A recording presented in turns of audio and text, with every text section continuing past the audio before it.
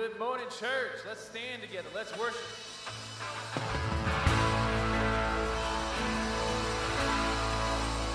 If you haven't found joy already, let's find out joy in the Lord this morning.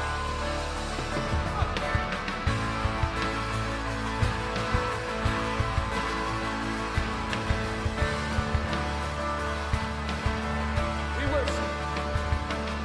worship the God who was. We worship the God who is. We worship the God who evermore will be. 'Cause he opened the prison door. He parted the raging sea. My God, he holds the victory. There's joy in the house of the Lord. There's joy in the house of the Lord today. We won't be quiet. We shout out your praise. There's joy in the house of the Lord. Our God is surely in this place. We won't be quiet. We shout out your praise.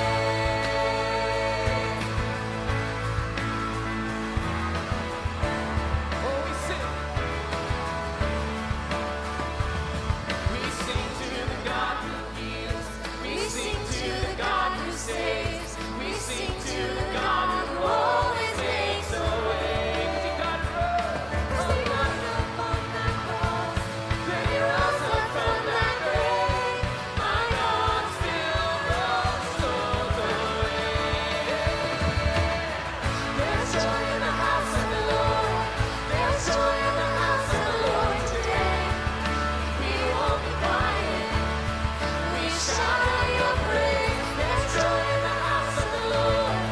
Our God is surely in this place. We won't be quiet. We shout out your praise.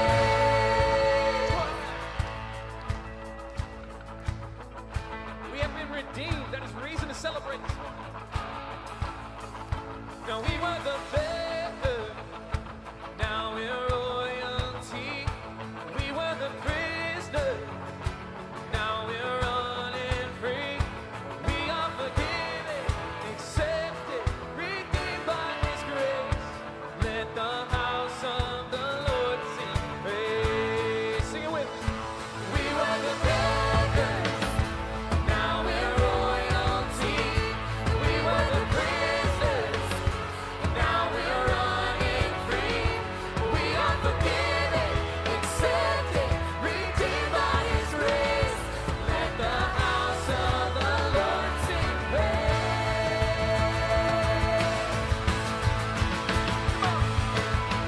There's joy in the house of the Lord.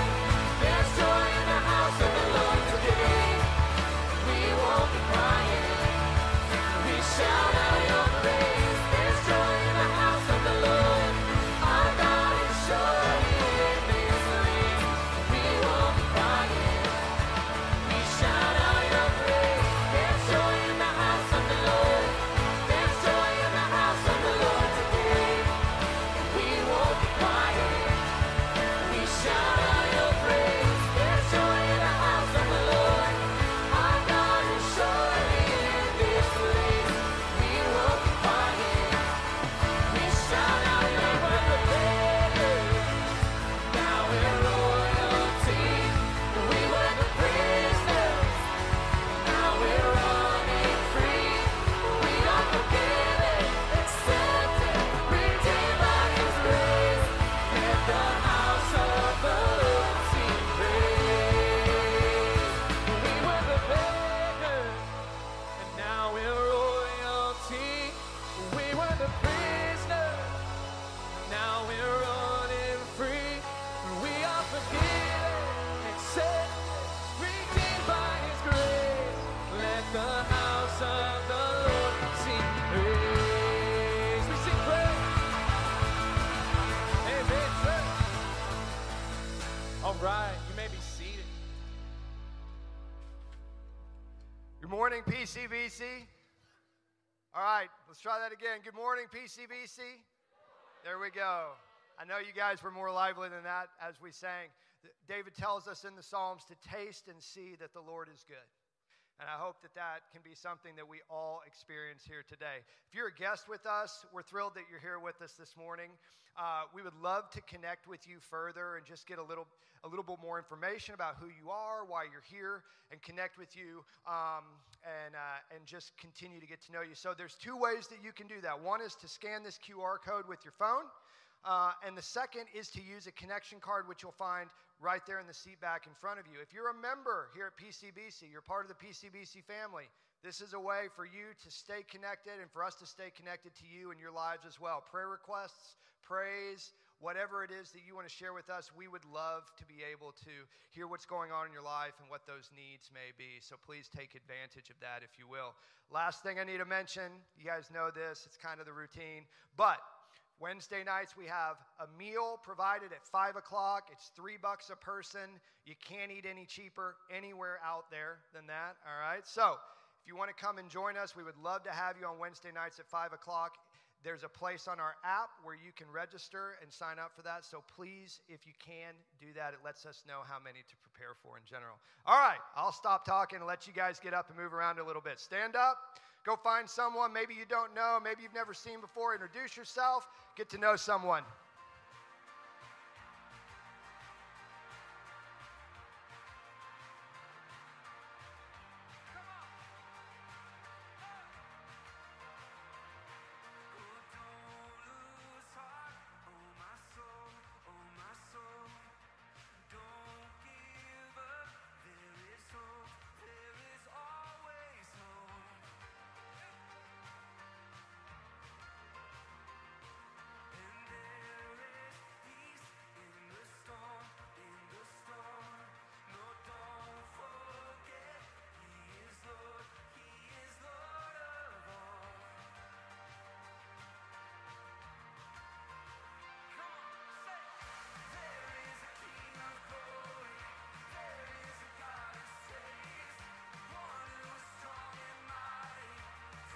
I'm going to have you everyone move back to your seats, but you'll stay standing up. Come on back into your seats, but stay standing up.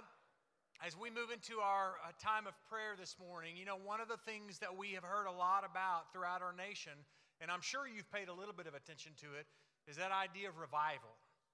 Revival has been taking place in different areas of our country, and I think it's one of those situations that we would all say, I wish that we could experience revival. I think most believers would say that in their own lives, right? I wish that God would do something so powerful in our midst that we would be able to know that He is here. I think there's an old quote that says something to the extent of, you can't change the wind, but you can adjust your sails.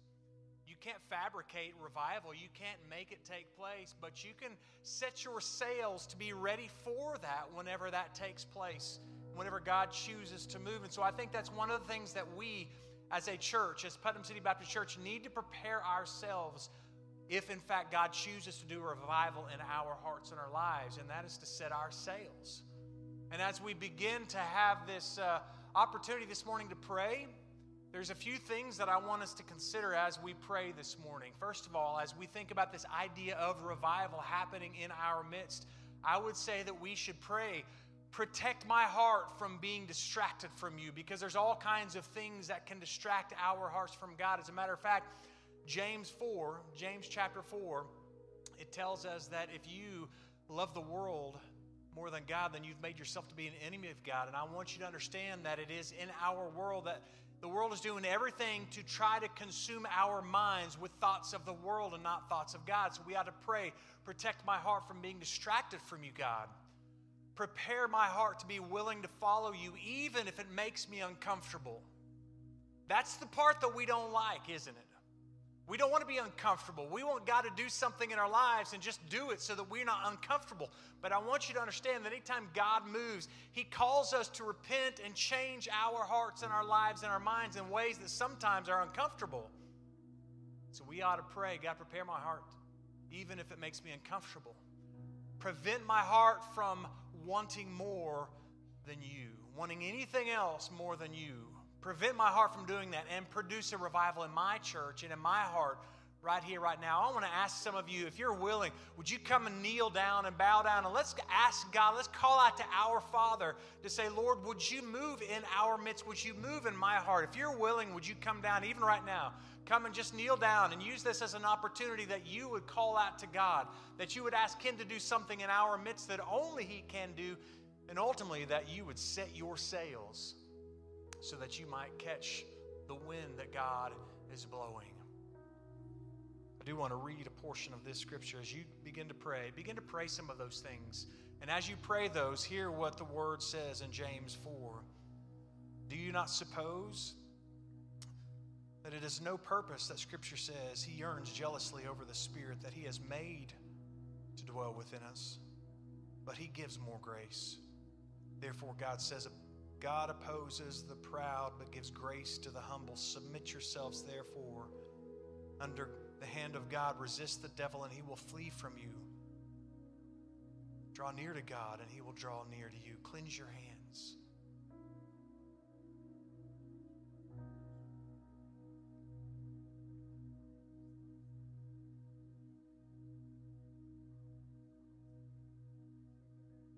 Father, we confess that there's nothing that we can do to create a revival. There's nothing that we can do to fabricate anything that we would be able to call a move of God. Father, we would desire that our hearts would be prepared if you choose to bless us with such an event. Father, I pray that even in our midst today, that you would help us to see that we must cleanse our hands. We must mourn over our sin. We must submit our lives under your hand and your authority and your power and your rule in every aspect of our hearts and our lives. So I would pray, Father, that if there is anyone here today that is refusing to submit themselves under your rule, that you would show them the areas of their life that they have refused to submit to you. Not for the purpose of feeling horrible, but Lord, for the purpose of repenting and turning towards you, knowing that that is the place by which you will use in our lives to move and change us and give us the joy that we so long for. Father, I would ask that you would help us in the midst of this room this morning to set our eyes upon you in such a way that we would not be distracted by the things of the world, that we would not allow the things of the world to capture our hearts. Oh Lord, forgive us where we have done that and help us to move away from those things so that we might experience the life that you desire to give to us. Father, would you allow each and every person in this room to set their sails to catch whatever wind you blow so that you might move us in the direction you would have us go. And Father, I pray that you would allow Putnam City Baptist Church to be a place that you would move, that we would not be able to question because it is so evident that you are here. Father, would you do something so great in our lives that we would be so enraptured by your glory that we would want nothing else. We ask these things, Jesus, by your name. Amen.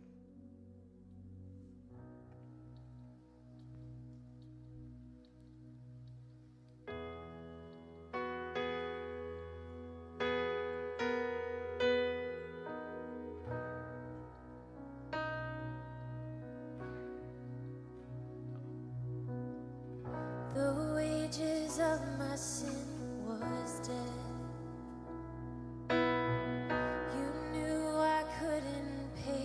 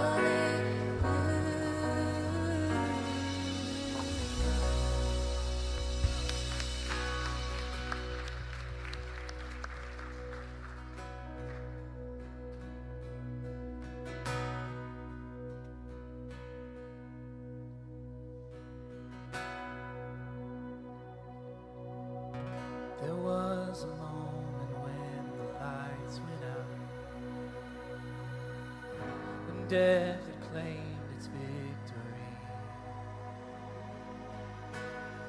The King of love had given up his life. The darkest day in history. There on a cross they made for sin. For every curse his blood atoned. One final breath and it is finished. But not the end we could have known. For the earth began to shake, and the veil was torn. What sacrifice was made as the heavens roar.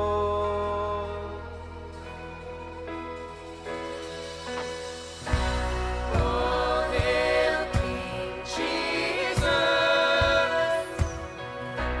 Oh, hail the Lord of heaven and earth. Oh, hail King Jesus.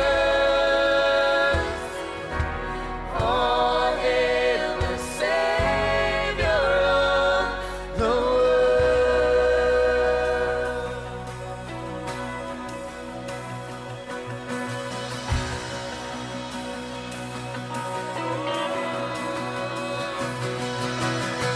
There was a moment when the sky lit up, a flash of light breaking through. When all was lost, He crossed eternity for me, for you. The King of life was on the move. For in a dark cold tomb, where our Lord was laid, one miraculous bread will forever change.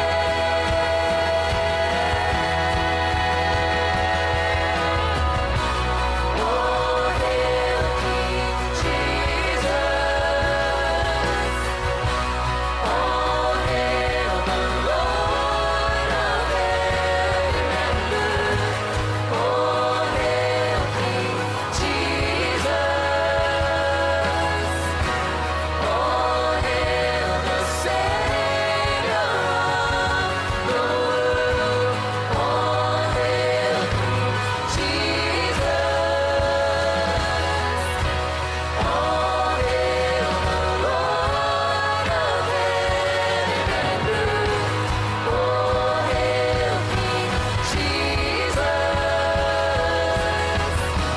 Oh, hail the Savior of the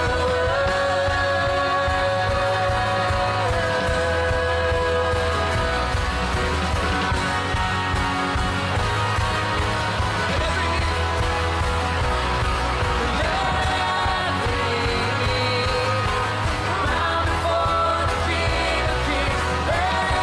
Every tongue confess that He is Lord.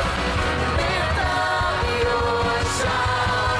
Let us join with all of heaven singing, holy. Singing,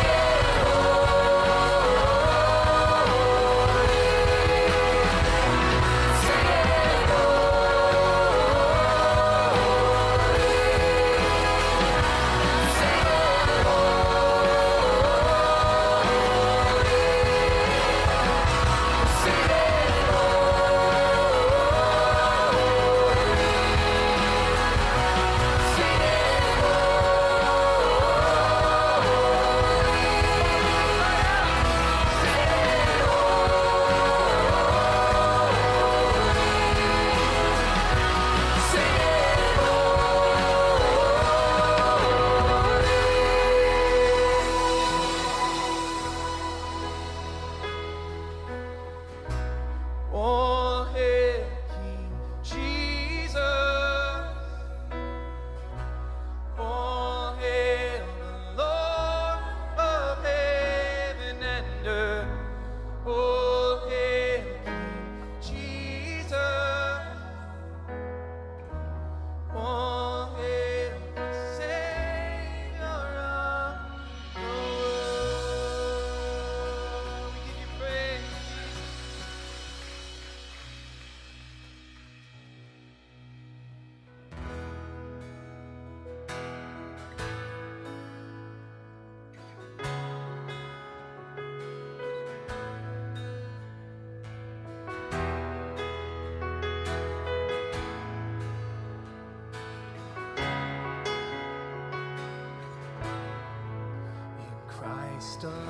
Sing. My hope is found. He is my life, my strength, my song. This cornerstone, this solid ground, firm through the fiercest drought and storm. What heights of love, what depths of peace, when fears are still, when striving cease. My comfort, my all in all, here in the love of Christ I stand. Oh, lift our voice.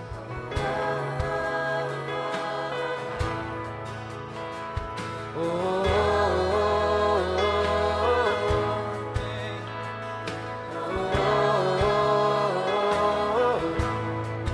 there in the ground his body lay, light of the world by darkness slain, and bursting forth in glorious day, up from the grave he rose again. And as we stand in victory, sin's curse has lost its grip on me, for I am his, and he is mine, bought with the precious blood of Christ.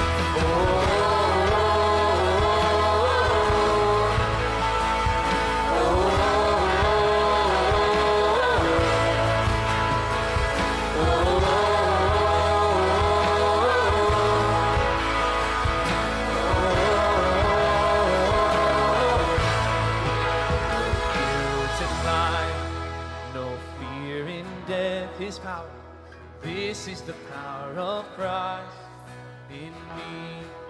From life's first cry to final breath, Jesus commands my destiny. No power of hell, no scheme of man could ever run me from his hand.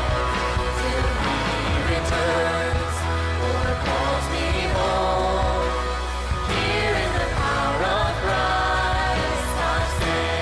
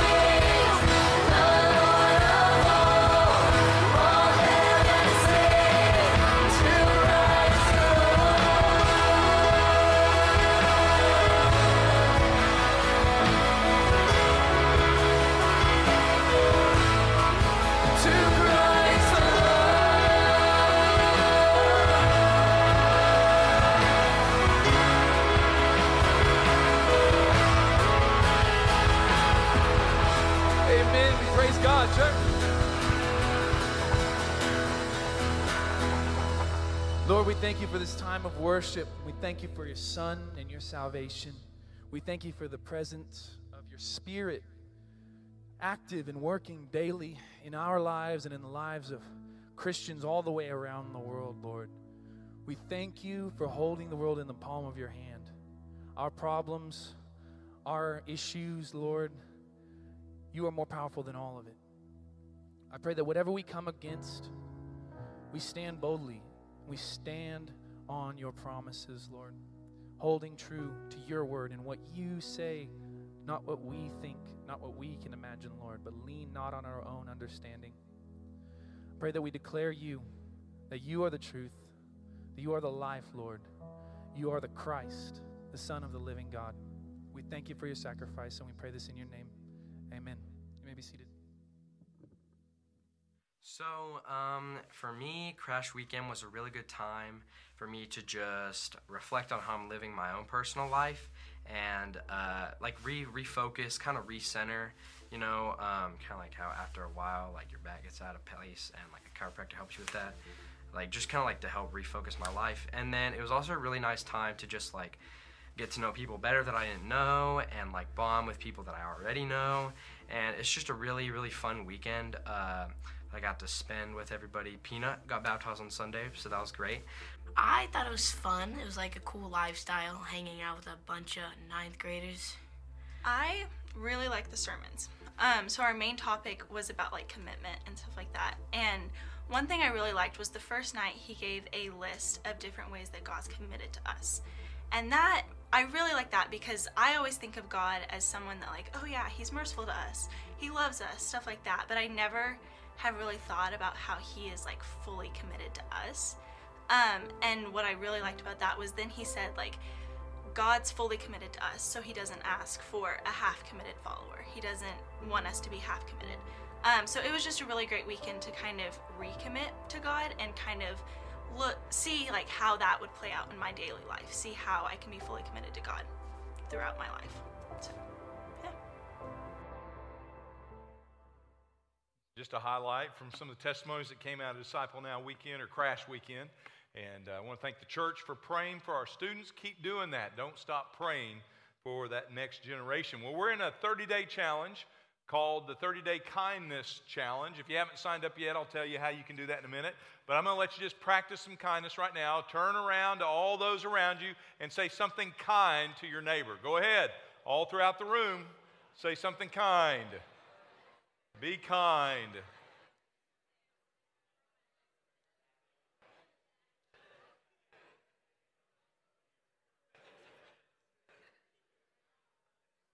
So I wish you could see what I see.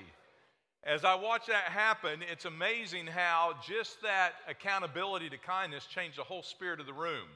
We went from dead heads to all of a sudden big smiles broke out on people's faces. Now maybe you found it humorous trying to be kind, or maybe you were blessed by somebody who was kind to you. It's just not natural to invest in kindness. It's way easier to invest in not being kind. And so we're being challenged with a 30-day challenge, and what you just did may not have been kind. It's possible that maybe you were just nice just then. Did you know there's a difference between being nice and being kind? That you can be nice but not kind. But you cannot be kind without being nice. There's a distinction, there's a difference. Nice might have been, hey, good to see you. Hey, man, you look great today. That's nice. God bless you. That's good. But that's not necessarily kind.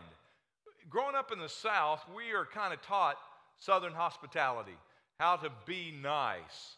And we will be nice on the surface, and yet we can still be some of the most unkind people on the planet.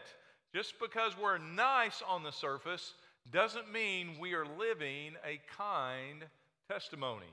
And so we're taking a 30-day challenge. You want to know how you can get in on that? You can look at this next slide, and at the bottom it tells you, jointhekindnesschallenge.com. If you will go to that website today, if you haven't done it already, you can find their webpage, and across the top, they've got a couple things for you. One, I've got highlighted here, is the assessment part. Before you do 30 days of kindness and being challenged to be kind, you take a pre-challenge assessment, and it will give you either a cartoon character or a movie character of where you are today on the kindness scale. Most of those characters aren't very kind. It'd be interesting to see which one you are before you start the 30 days. There's also a link to sign up for the challenge, and you can do this anytime, but when you sign up, every day you'll get an email. Every morning when I wake up, there is an email waiting for me that gives me steps of accountability in that moment. And you choose a relationship you really want to improve because statistics show that when we engage with kindness, it will transform any relationship. So the challenge that you take, if you look at the next slide, it will show you there are 3 things that you commit to do. Number 1, say nothing negative about that person, either to them or even about them. Try that for 30 days. See how that works. Not as easy as it looks. But let me just challenge you with how powerful that can be. I don't know if you've been following local news, but just not so many days ago, a freshman at Edmond Santa Fe High School took his life. A freshman on a baseball team that's entering into some of the best years of life, supposedly, took his life. They believe, it hadn't been proven yet, but it looks like the classic case of bullying. People who said negative things, did negative things, thinking it was cute, thinking that's just part of life and part of maybe even hazing. We can justify it all day long, but we do not understand how critical a spirit of kindness really is in other people's lives. Tragically, the enemy comes to kill, steal, and destroy, and he'll use you as his pawn in the game of life to steal somebody else's joy. So in the kindness challenge, we make a commitment not to say anything negative. Number 2, to daily find ways, one positive way to reach out to that person, to do something kind. And then we find ways to invest in that relationship intentionally. And so we're going to dig into Scripture. Why the challenge? Well, I just proved to you right here in our own backyard the importance of being kind in our culture. The importance, especially for this generation, we are growing up through social media, which has conditioned us to be self-absorbed, self-seeking, and self-promoting. And within all that selfish perspective, it has caused us not to be kind, but to be rude and to be cruel. The exact opposite of what Jesus said should be the compass for our life. He was challenged and said, what is the greatest verse in all of Scripture? Jesus immediately replied, that's simple. It's to love the Lord your God with all your heart, soul, mind, and strength. And the second is just like the first. It's right there with it. It is to love your neighbor as yourself. In other words, Jesus said, yeah, it's important that you have a love relationship with God, but what good is that relationship with God is if you have terrible relationships with other people? That a relationship with God and your love for God and experiencing His love should translate in the relationships you have here on earth, the way you love other people. And so we are using this challenge. We are accepting that challenge that for the next 30 days we want to engage in what matters to God, the way we love Him through the way we love other people. Last week we saw an example through David, how David experienced kindness from a guy named Jonathan. And Jonathan, being the rightful next to inherit the throne of Israel, his dad was king, King Saul, their first king they ever had. It was the way you continued that power struggle or structure in any country, is that when the king died, his firstborn was the one who was to sit on the throne. Jonathan was next in line. And yet God picked a guy named David. They both served in the army. They both knew each other. And Jonathan could have hated David. He could have seen David as somebody who was stealing his future. But Jonathan chose to love David unconditionally. Out of that, they entered into a strong friendship, a bond unlike any other. And in that moment and later in that friendship, Jonathan asked David for a covenant that they would not only experience loving kindness in their lifetime, but knowing that David would be king, knowing that David would be a man of power and significance, that he would not see Jonathan's legacy or lineage as a threat to that throne, and that he would show loving kindness in return. And we saw that show up as Jonathan would be killed in battle. He would have a son named Mephibosheth. And David didn't do what other kings did at that time. He didn't go after all the ones that were threats to the throne through Saul and Jonathan, but he invited Mephibosheth into the palace and into his family, and he showed him loving kindness. It wasn't just a day, it wasn't just on occasion, it wasn't just a holiday, it was every day. Every day, David loved on Mephibosheth just like Jonathan had loved on Him.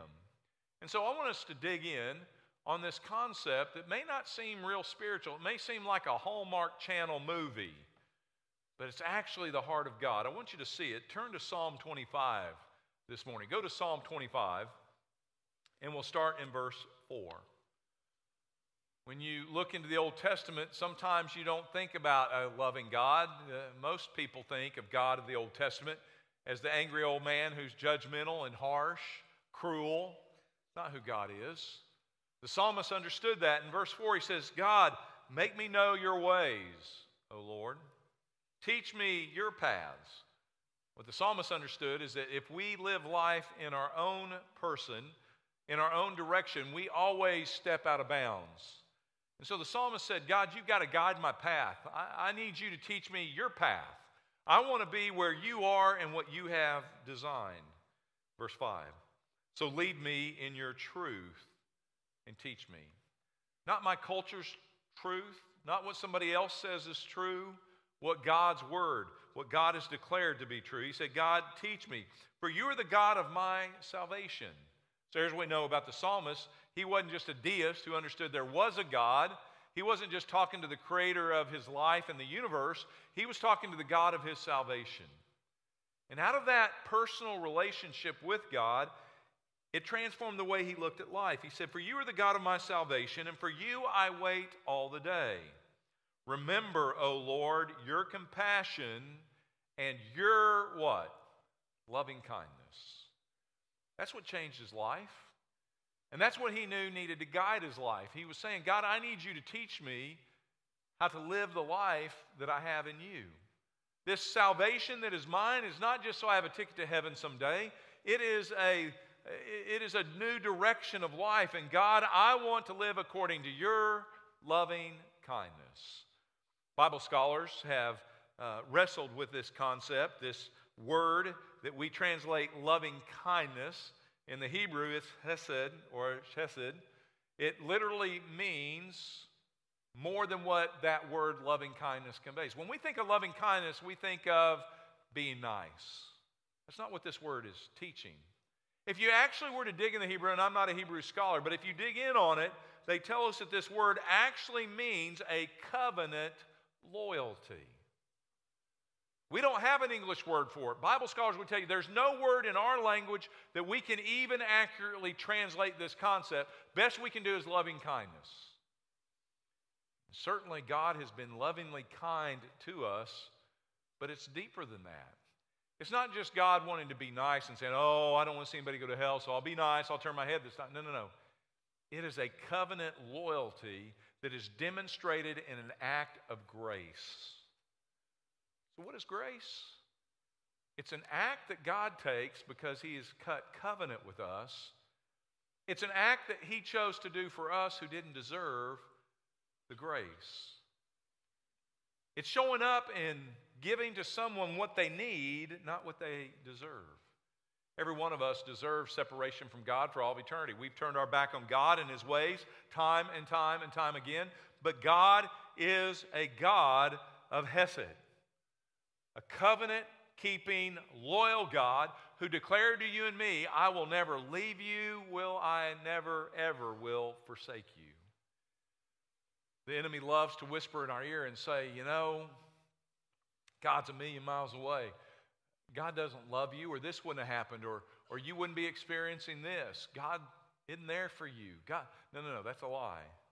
Because he is a covenant-keeping, lovingly kind God who loves you and wants you to know that love. But in this earth and in this lifetime, we don't experience love that way. We get love when we are lovable. We get love when we give love. We get love when we do the right thing. But God gives you that love and demonstrated that love when you were a sinner, not a saint. Not when you had everything together. God showed his loving kindness when we did not deserve it. And so what we learn from this dimension of God is that kindness is not rooted in our feelings and emotions. How many times do we get stirred up and we see somebody hurting or somebody who is needy and we watch television and we see all them puppies with all missing an eye and a leg, and so we'll donate money and we'll do something kind. It's not kindness. I mean, that's nice. It's a nice thing to do. We should do nice things. We should be nice. But loving kindness is way deeper and way bigger than just being nice. It is proactive and it is reactive. It is engaging and it meets a need in the moment, regardless of how we feel, regardless of what they've done. It's reaching out usually to someone who doesn't deserve it, rather than somebody who's easy to love. I dare you to find Micah this morning in the Bible. Find Micah. There may be a Micah sitting out there. Find one in your Bible. Micah chapter 6, verse 8.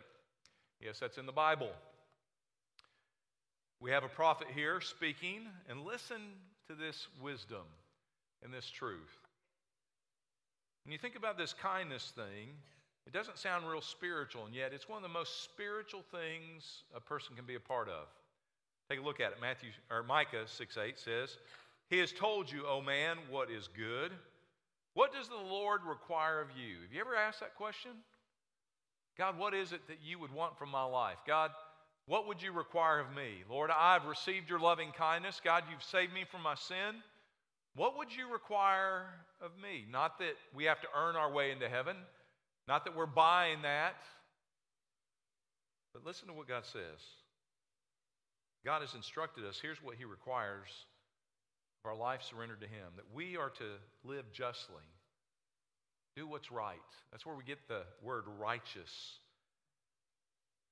And to love kindness. It's amazing to me how brutal our culture has become. And we've always struggled this throughout human history. You can go back to the very first family. I mean, good grief, talk about sibling rivalry. The first brothers got so bad, one of them killed the other brother. I was willing to go there if God would have given me permission with my little brother growing up, right? I mean, that ain't easy, always living under the same roof, but give me a break. And so we struggle in relationships. We get brutal, but man, it has become even more magnified year after year in our culture. We have become a more brutal people than ever before. God wants us to love kindness, to cherish that, and to walk humbly with our God. That's what God requires. So let's dig into Scripture and let's see, what does it mean to love kindness? Again, not niceness, kindness. Go to Colossians chapter 3. Flip over in the New Testament, find Colossians chapter 3. What I'm going to ask you to do, we're going to look at it verse by verse through a portion of chapter 3. So hold your place in Colossians, and then as we see a principle, we're going to go over to other parts of Scripture, and we're going to see God reaffirm that truth over and over again. So watch it. Go to verse 12 of Colossians chapter 3. You're going to be stunned to see how often the Scriptures talk about God's loving kindness showing up in us who've experienced that loving kindness. But not only are we to expect God to be kind to us, but we are supposed to then, as we receive that loving kindness, God's forgiveness and grace, we're to be conduits of that loving kindness and grace to other people who don't deserve it, just like we didn't deserve it ourselves. So look at verse 12. He says, "So as to those who have been chosen of God," so he reminds them, guys, remember, you were chosen. It speaks of God's covenant, that God chose a way for you to have a relationship with him. God chose to look past our sin, not just look past it and say, oh, I'm just going to do something nice and forgive him. No, to make a way, it was costly. It was God engaging in our lostness. And while we were sinners, God demonstrated his love by sending his son, Jesus. That is the loving kindness of God. Not just trying to be a nice guy, but God being just and God being loving and God paying the price for those of us who didn't deserve it. So those of you who have covenant with God, you've experienced that loving kindness because he's a covenant-loving God. You are to be holy and beloved. You are to put on a heart of compassion and a heart of kindness, humility, gentleness, and patience. Notice there, hopefully it jumped out at you what he said. He just didn't say be kind. He said put on kindness. Now that isn't a put on where you're just putting on a show or you're just trying to be nice so you can look like a good person who really does love God and it's a put on. No. That word put on literally means what you did this morning. When you came to church today, you gave, I hope, some serious consideration to what you were going to wear. You just didn't wake up. You didn't go to sleep looking like this, I hope. And you thought about, what am I going to put on to go to church? Paul's saying that when you wake up every day, you have to make a conscious choice to put on, to put an outer garment over you, to put on kindness. What that tells us is it's not natural to be kind. What that tells us is most of the time we're going out, and they were too. You're going to see often the Holy Spirit would remind Paul to bring this truth to believers throughout all this region of his ministry. That it's usually the opposite that comes from our life. We usually just naturally are unkind, but he said, no, you've got to put on kindness. Go to Ephesians. Hold your place in Colossians. Go to Ephesians 4, verse 24. We're going to see the similar counsel. We're going to see Paul instruct them on not to be nice, but to be kind. Watch this. Ephesians 4, verse 24.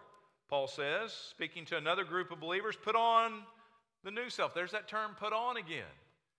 He reminds them, if you don't make a choice daily, you will not be these things. You aren't going to be kind. Put on that outer garment. Let that be what covers you, that you are known. And they look at you and they see your outer garment. They see kindness from your life. Guys, tomorrow when you go to school, that's not the popular thing, to walk around being kind, especially to your teachers, especially to a substitute teacher.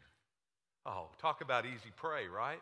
I can't tell you how many times we were brutally cruel to a substitute teacher growing up. Can't even imagine what it's like today when you get away with anything. Back then, they still gave whoopings, and we still went there.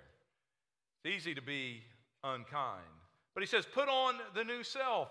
You should be putting Christ on every day. You should be walking in a new way, in a new life, in the new self, created in the righteousness and the holiness of truth. Jump down to verse 32. So what does that look like, this new life we have in Christ? He says, here's what it looks like. It means to be kind to one another. I wonder how many believers at Edmond Santa Fe had a chance to love on that freshman, to reverse the curse of those who were harassing, who were bullying that young man, and they missed the opportunity to be Christ in their school. What about you guys? Mom and Dad, what about us in our neighborhood and where we work? Verse 32. So he said, be kind to one another, tenderhearted, forgiving each other, just as God in Christ also has forgiven you. So it's amazing. He ties this concept of kindness being the fruit of a life that's been forgiven. And so that's the point I want you to write down. Kindness, this loving kindness, is not being nice. It shows up in the form of forgiving people and unconditionally loving them where they are. Are you willing to be that kind of testimony? Go back to Colossians 3. He reinforces it. So he says, same thing, Colossians 3, same sermon. He reminds them. Now you're in Colossians 3, verse 13, the next verse. So bear with one another.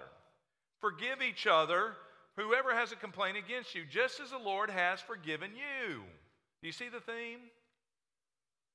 You can be nice to somebody and not forgive them.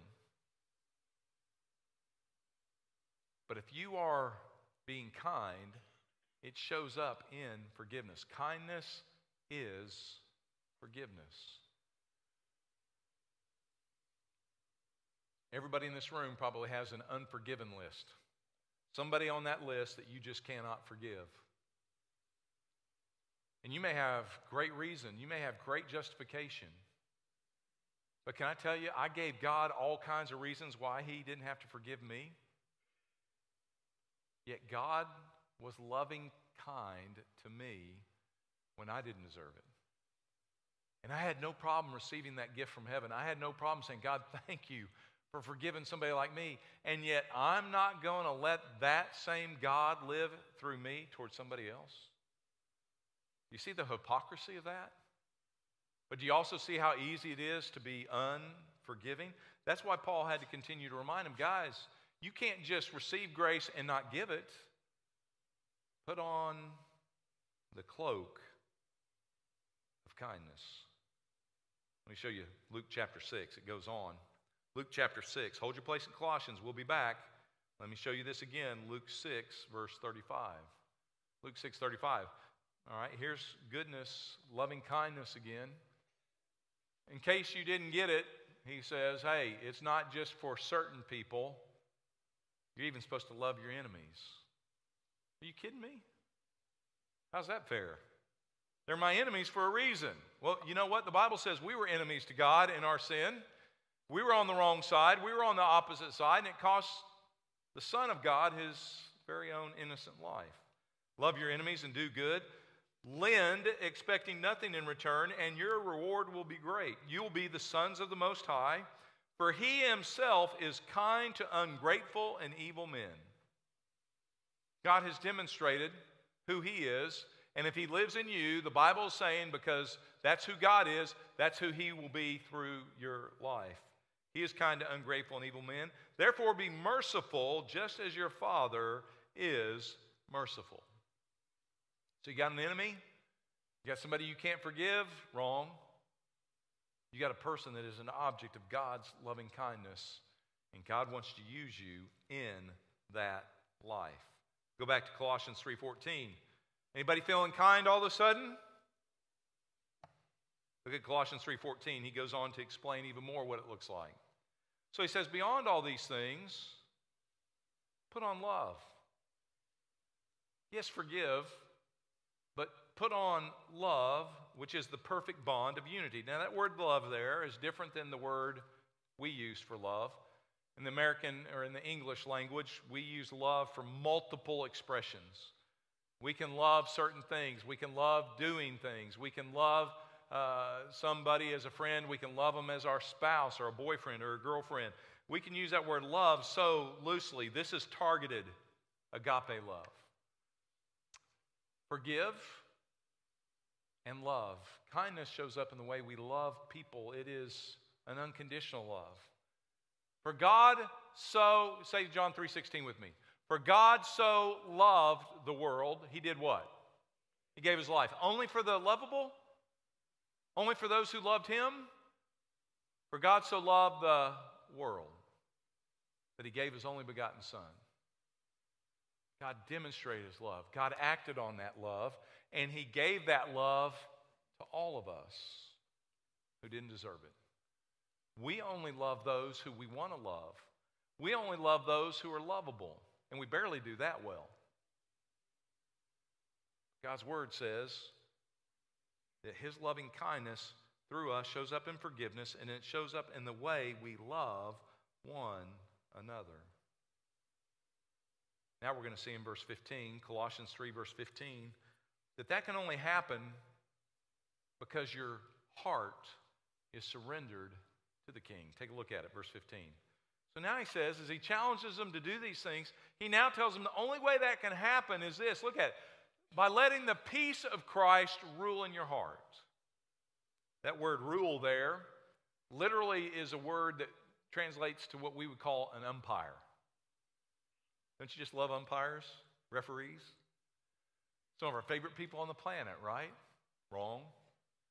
And what he is saying in this is he's saying, what's the reason for an umpire or referee? It's to make sure that people don't step out of bounds, that people don't cheat, that people don't take advantage, that it is a fair deal, that they are in charge of the game, having its integrity.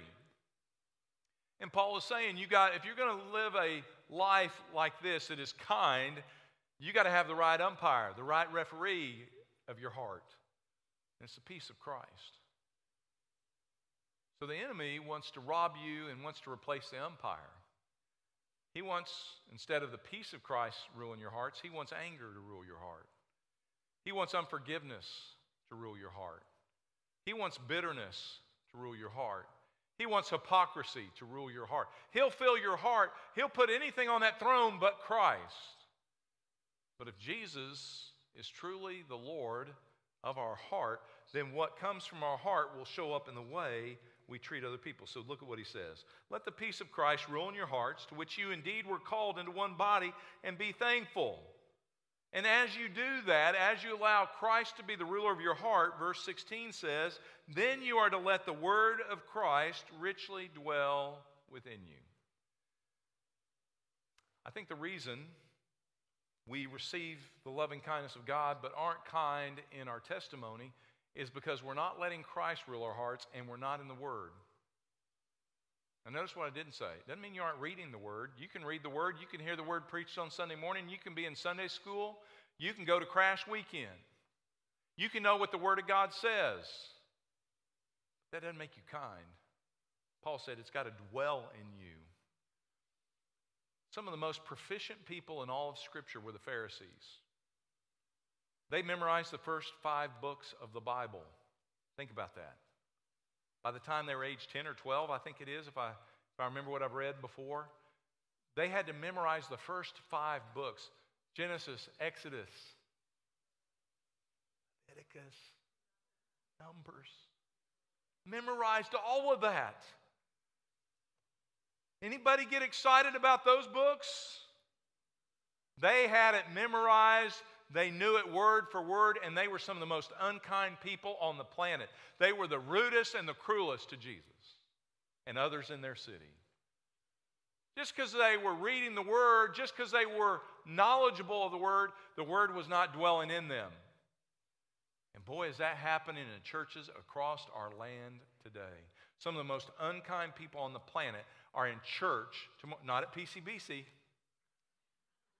but in churches in this country today. And they're going to walk out of the churches, and waitresses and waiters will tell you the rudest customers they have any day of the week happens on Sunday mornings and Sunday afternoons after church. Are you kidding me? Oh, but God needs to be kind to us so we can let the world know they're dying and going to hell. Verse 16. Let the word of Christ richly dwell in you with all wisdom, teaching, admonishing one another with psalms and hymns and spiritual songs. Yes, engage. Yes, walk in your spirituality. But do that as you let the word of Christ dwell in you. And here's what happens, verse 17. Here comes the closer. Watch what he says. So now through all this, yes, we know we need the loving kindness of God. And if that's in our lives, we will be forgiving and we will be loving and we'll be compassionate. We're to put that on daily, and we're to go in this new life we have. And then it shows up, watch this, verse 17. In whatever you do, in word or deed, do it all to the name of Jesus. Every word that we text, that we type, that we say, should be kind. Everything we do, our deeds, should show up and reflect the kindness of God. Covenant loyalty. When they challenged Jesus and said, okay, tell us what's the greatest thing we can be a part of on this planet. And he said, love God and love your neighbor. They then tried to be cute and say, okay, so tell us who our neighbor is. They wanted an out clause. So that our neighbors must mean our fellow Jews. It must be those who are of the seed of Abraham, those who live in our city, those in Jerusalem. And we have every right not to love those who don't love you, God, right? Who's our neighbor? You remember Jesus answered with the parable of the Good Samaritan. And he sets up shop, and here comes a good Jew who sees the man in the ditch about to die. And without help, he certainly is a dead man. And he walks on by because he's afraid it might happen to him. And then comes the rabbi, the one who teaches the Jew. And he walks by. And then came the scum of the earth, a Samaritan. And he sees that man in the ditch, that man who he knows hates him, that man whose whole nation has made our people miserable, and they've bullied us, and they've told us we're unclean and we're dogs. And that man stopped. That man did something about that Jewish man's need. And in that story, Dr. Martin Luther King said about that parable, he said, the first two people saw the wounded man and asked the question, if I help, what will happen to me? But the third man looked at the same man and asked a different question. He asked, if I don't help, what will happen to him? Had a whole different response. And out of that, Jesus taught him who was the one who loved his neighbor. It was the one that wasn't concerned about what it meant for him or what he got out of it, but realizing if I don't do something for that man, what will happen to him? So guys, who's somebody at your school? If something bad's about to happen to them unless somebody like you steps into their world. Mom and Dad, what about your spouse who's feeling like they don't measure up and they fall way too short? And we've reminded them how short they fall up. What about somebody in your workplace that knows you go to church on Sunday morning, but they watch you treat everybody else in the office? They watch you treat them completely different than what they see Scripture says we should be doing. Don't just receive the loving kindness of God and say, oh, wow, sweet, I get to go to heaven. Let's make sure that we're letting that loving kindness change the way we live. So look at this last thing. You've got to see it. It's powerful. Luke chapter 10. Let me show you the rest of that Good Samaritan story. Don't miss this. You see, that Good Samaritan wasn't just a nice guy. He didn't do just a nice thing. This was a guy who was kind. There's a difference. A nice guy at least stops. A nice guy helps a hurting person. A kind man takes it the extra mile. Look at this. I've overlooked this in the story. But this week it became so real. Look at verse 35. Look at this. On the next day, so here's the deal. He stops. He bears this man's burden. He doesn't just stop and say, hey, I'll pray for you. He doesn't put a Band-Aid on the wound. He loads him up. He takes him into town. He drops him off at an innkeeper in a place where he can heal up, and he pays the bill. Check. I did my act of kindness. God noticed me. Look, I even did that for a Jew. Now watch this. He wakes up the next morning. He comes to the innkeeper, and he took out 2 denarii, and he gave them to the innkeeper, and he said, take care of him. What's he doing? He's making sure that he isn't putting a Band-Aid on a bleed out. He knows that this man's going to need more care, and he still has to move on, but he just doesn't move on and say, I did my part, now somebody else take over. He continued to invest in the need. And he told the innkeeper, please take care of him, and whatever more you spend, when I return, I will repay you. I've missed this part of the story. I missed the heart of the Samaritan. It wasn't just a nice guy. It was a guy who lived a kind testimony. He just didn't do an act of kindness. He was kind. He continued on and was invested in that need. Beyond the moment and beyond a day, he remained in the need until he knew that man was whole, that man was okay. Until I return. I will be back. I will not stop, and I'll do whatever it takes for this man to be healthy and whole. What a beautiful picture. I was recently eating dinner with some folks in our church. I meant to tell this in the first service. I didn't get to. And they were telling us about their one. Who's your one? And this lady works with someone who grew up in Mongolia, lives here in the United States, and she's been trying to share Christ for a long, long time. And they have made great progress. That person has gone back to Mongolia for a year to help take care of an ailing parent. And they are saving up their money, and they're going to burn their vacation this year, and they're going to take a trip to Mongolia. Anybody got that on your bucket list for vacation, Mongolia? If you know where it is, watch Mulan. It's not a fun place to go. It is the coldest place on the planet. Nobody goes to Mongolia except people who so care about this one. They want to show that person how much they mean to them. They want to go see where they live. They want to go love on their family, and they want them to know how important it is. And they're going to take a vacation to Mongolia because they want to reach that person for Christ. That's just an example, but it shows the extravagant engagement, the proactive approach That because God's covenant with us should change the covenant we have with other people, the way we relate to one another. So let's be kind. Not nice, kind. Let's pray about it. Every head bowed and every eye closed. You pray the nursery workers are going to be kind with the pastor who went a little over today. But before we move on, wrestle with it. What are you going to do with what God's word has just shown us? Then just be nice. Anybody can be nice. But being lovingly kind shows up in the way we forgive people, the way we love our enemies, the way we engage with people. That is something only God can do in us and through us. Maybe as your head is bowed, maybe the Lord has been showing you somebody you've not been kind to recently. Maybe you need to go to that person somehow, some way. You reach out to them and say, forgive me for being unkind. Please forgive me. And maybe that's your ministry to that person you don't want to be kind to. You say, that doesn't work. It worked in my life. That's what God did for me. I was unkind to God. I didn't want anything to do with God. And God wooed me. And God loved me all the way to Calvary. He pursued me. And He acted on my behalf when I didn't ask Him to, when I didn't deserve it. And that God now lives in me.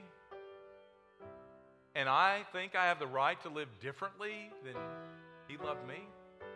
Wrong. God, forgive us. Now, maybe you've never experienced the love of God. Maybe you've never experienced His loving kindness. I'd encourage you to come to one of our staff and say, man, I want to know this love. I need to be forgiven by God. I want His loving kindness in my life. I want you to come and just declare that. We'll walk you through the Scripture. We'll pray with you right here. We'll help you nail that down right now. But if you have received God's loving kindness, but you're not being lovingly kind in your relationships, ask God to forgive you. Ask God to change it. Take the 30-day challenge. Be all God wants you to be through the power of His Holy Spirit. Lord, bless these moments. We surrender all to you now in Jesus' name.